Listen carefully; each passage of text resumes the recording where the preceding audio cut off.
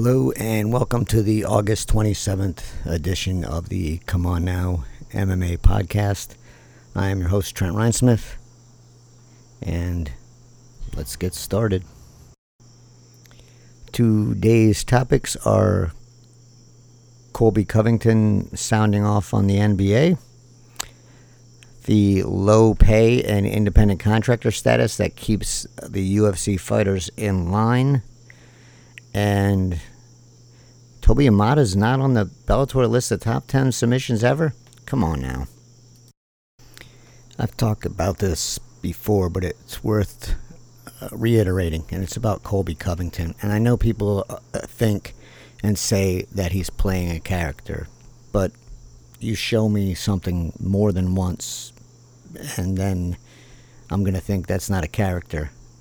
In fact, I know it's not a character, because you're showing me something. You're showing me yourself. And you show me it, I'm going to take that for what it's worth, and that's what I'm going to consider. So if you show me you're racist and xenophobic and a shitty person, well, if that's what you're showing me, that's what you are. And Covington did that once more yesterday when he tweeted out, "Oh wow, you postponed your games, want to prove you're really about change, quit your multi-million-dollar jobs and soft privileged lives playing a kid's game, take a massive pay cut and perform the toughest job in America, become cops, exclamation point, and then he at NBA, at MLB, at King James." So what Covington is doing here is arguing against the NBA players for doing something for human rights. And on the list of things you can do, criticizing that is pretty far over on the shitty side. It's closing in, and it may even stepped over the line of a total asshole. But if that's what you want to be considered, that's fine. But don't get mad and touchy when somebody calls you an asshole, because that's what you're showing them. And it's also racist, because now you're criticizing people for not wanting to get killed by the police on the regular. Like, if you don't know by now what this is all about, you're either ignorant, purposely ignorant, or just a dumb piece of shit. And I don't know which one Colby Covington is, but he's definitely in that group of three. And he's shown us that he's in that group of three. So to be against human rights in your own country that you say you're so proud of, well, I don't get that. I don't get that one bit. And the NBA, what they did was, the reason they sat out was to look at the situation, talk amongst themselves, talk to experts in the field, and see what their next step was going to be. There's nothing wrong with that. Nothing. And there's nothing wrong with supporting that. And I believe that everyone should support that. Because if you don't support basic human rights for one group of people, well, then what's your problem with that group of people? I would ask anyone that's kind of on the side of Covington, or totally on the side of Covington, to watch Chris Webber's interview from, I don't know what network he did it on, but NBA interview with Chris Webber. Watch that. And if it doesn't sway you, I don't know what will. And, well, by now you should be swayed anyway. I don't get this. I just don't get it. And anyone that says that they support Covington in these statements, you're really missing the point of things. You're really missing the point. It's not a black and white thing. It is a human rights in America thing. Get that through your head. Everyone should have the same rights. They don't. You watch a guy get shot in the back 7 times, and then you watch a video of a white dude doing the same shit or worse, and nothing happens. Nothing happens. And you're going to tell me that it's not racism? Get the fuck out of here with this bullshit. So, it's frustrating. And no, I don't think Colby Covington is playing a gimmick. And if he is, that's just too bad, isn't it? Because you showed us what you were, and we're going to consider what you showed us. Dumb piece of shit. And I don't know which one Colby Covington is, but he's definitely in that group of three. And he's shown us that he's in that group of three. So to be against human rights in your own country that you say you're so proud of, well, I don't get that. I don't get that one bit. And the NBA, what they did was, the reason they sat out was to look at the situation, talk amongst themselves, talk to experts in the field, and see what their next step was going to be. There's nothing wrong with that. Nothing. And there's nothing wrong with supporting that. And I believe that everyone should support that. Because if you don't support basic human rights for one group of people, well, then what's your problem with that group of people? I would ask anyone that's kind of on the side of Covington, or totally on the side of Covington, to watch Chris Webber's interview from, I don't know what network he did it on, but NBA interview with Chris Webber. Watch that. And if it doesn't sway you, I don't know what will. And, well, by now you should be swayed anyway. I don't get this. I just don't get it. And anyone that says that they support Covington in these statements, you're really missing the point of things. You're really missing the point. It's not a black and white thing. It is a human rights in America thing. Get that through your head. Everyone should have the same rights. They don't. You watch a guy get shot in the back 7 times, and then you watch a video of a white dude doing the same shit or worse, and nothing happens. Nothing happens. And you're going to tell me that it's not racism? Get the fuck out of here with this bullshit. It's frustrating. And no, I don't think Colby Covington is playing a gimmick. And if he is, that's just too bad, isn't it? Because you showed us what you were, and we're going to consider what you showed us. The NHL took some heat on Wednesday because they went about their playoff games while the NBA, WNBA, and MLB did not play.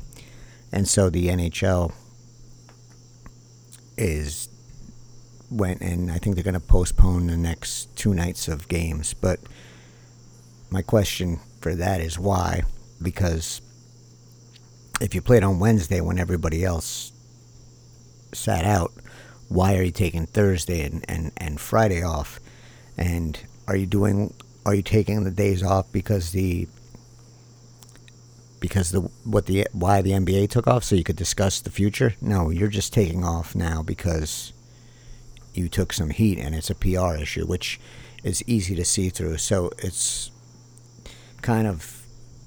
actually worse that you took off in the big picture. But my question that I put on Twitter was earlier today was, is the UFC going to take any heat? And the answer, it was obviously no, because the UFC really doesn't get involved with these issues because Dana White just spoke at the RNC, so you probably know where he stands on things like this. But Scott Fontana brought up a good point in that the fighters are really in a bad spot. Even if they would want to sit out to protest, any fighter, would want to sit out and protest, financially, most of them can't take that hit because their pay is low and they're independent contractors. So if they don't fight, they don't get paid. And that's not a bug. That's a design. That keeps, and we know that. And that's why the revenue split is so terrible with the UFC. That's why the revenue is not 50-50, close to 50-50 like every other sport. It's more than 80% on the side of the UFC. And that's awful, awful. But what it does is it keeps the fighters sometimes literally hungry and forces them to take fights when they don't want to. That could be when they're injured. That could be when they don't get a good training camp. That could be a short notice offer that if they pass up, they end up in the back of the line of getting booked. That could be to protest in support of human rights. Whatever the reason, they're locked into these terrible contracts, a terrible revenue split, and it's not a mistake. That's totally the UFC's design. Keep them hungry, keep them poor. Meanwhile, the UFC is just buying up land around the headquarters so it can make more money, make more profits that it's not going to share with the fighters. When the savings start rolling in for this hotel they're going to build so they can house the fighters on site in Vegas, are the fighters going to see any of that? Are they going to benefit in any way? No. No, they're not. Maybe they benefit as in they can get, the hotel is allegedly going to be suited for them, but I don't know that. I don't know what's going to happen there. There's no guarantees. No, Dana White hasn't said that he's going to involve the fighters in any of the planning, and so if you don't involve the people that are going to use it, maybe they don't get everything they need. And again, tough shit. This is what we gave you. So the UFC, I didn't think they would, I didn't think they would take time off for this because financially it doesn't make sense for them because they have to get their 42 fights in to get that big chunk of ESPN money at the end of the year. And the fighters can't take off because financially they just can't afford it. And then there's always the risk of being considered a quote-unquote problem. And we know how the UFC deals with problems. It makes them wait for fights as long as possible. It gives them fights that they are designed to lose. It puts them in difficult situations, traveling-wise, and anything. It can make life miserable for the fighters. And it has. But until the fighters stand up for themselves, it's just going to continue. And I wish there was something that they could do. And maybe if the antitrust suit keeps moving, something can change. Something can change. But until then, the fighters are at the mercy of the UFC. The media won't speak up as loudly as they should because they're at the mercy of the UFC for the most part, except for a handful of us. And then that handful's looked at as problems, as always negative, as troublemakers, as pieces of shit. But the reality is we're doing what needs to be done and exposing the situation for what it is. I'm not going to go away. I'm not going to bow to the UFC and Dana White. I'm not going to do the work they want. I'm not going to be their PR arm. If someone wants to do that, fine. And I understand that some people have to do that. I'm not one of those people because I've taken myself out of that. And that was a choice I made. Was I one of those people? Yeah. I think at one point we almost all of us were.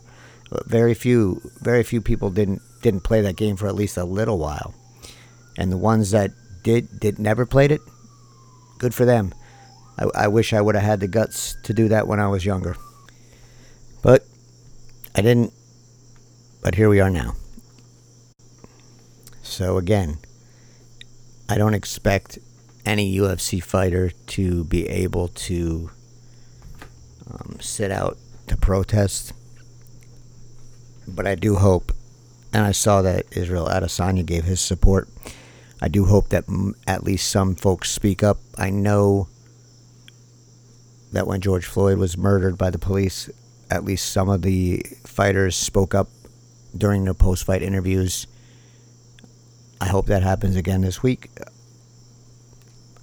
If it doesn't, I don't blame anyone, but I really sincerely hope it does. But I'll have to wait and see. But if it does happen, I hope folks offer their support to the fighters who do speak up, because I'm sure they would appreciate that. All right, I'm going to try and not be so fired up here. And this is just a come on now. The Bellator just released, I saw it on MMA Junkie, released its 10 best submissions in history, and Toby Amada's inverted triangle of Jorge Masvidal is not even on the list. And that gets a come on now. I mean, come on now. How can that not even be in the top 10? Gotta be. But it isn't. And that's sad and depressing. Sad and depressing. Should be there. Come on, Bellator. Come on now. Well, that's all I have for tonight. Maybe back tomorrow. I don't know. I always leave the option open to do one on Friday. I don't think I've ever done it, but you never know. Something crazy could happen, and I want to sound off on it. That could happen. So until Sunday, everyone stay safe.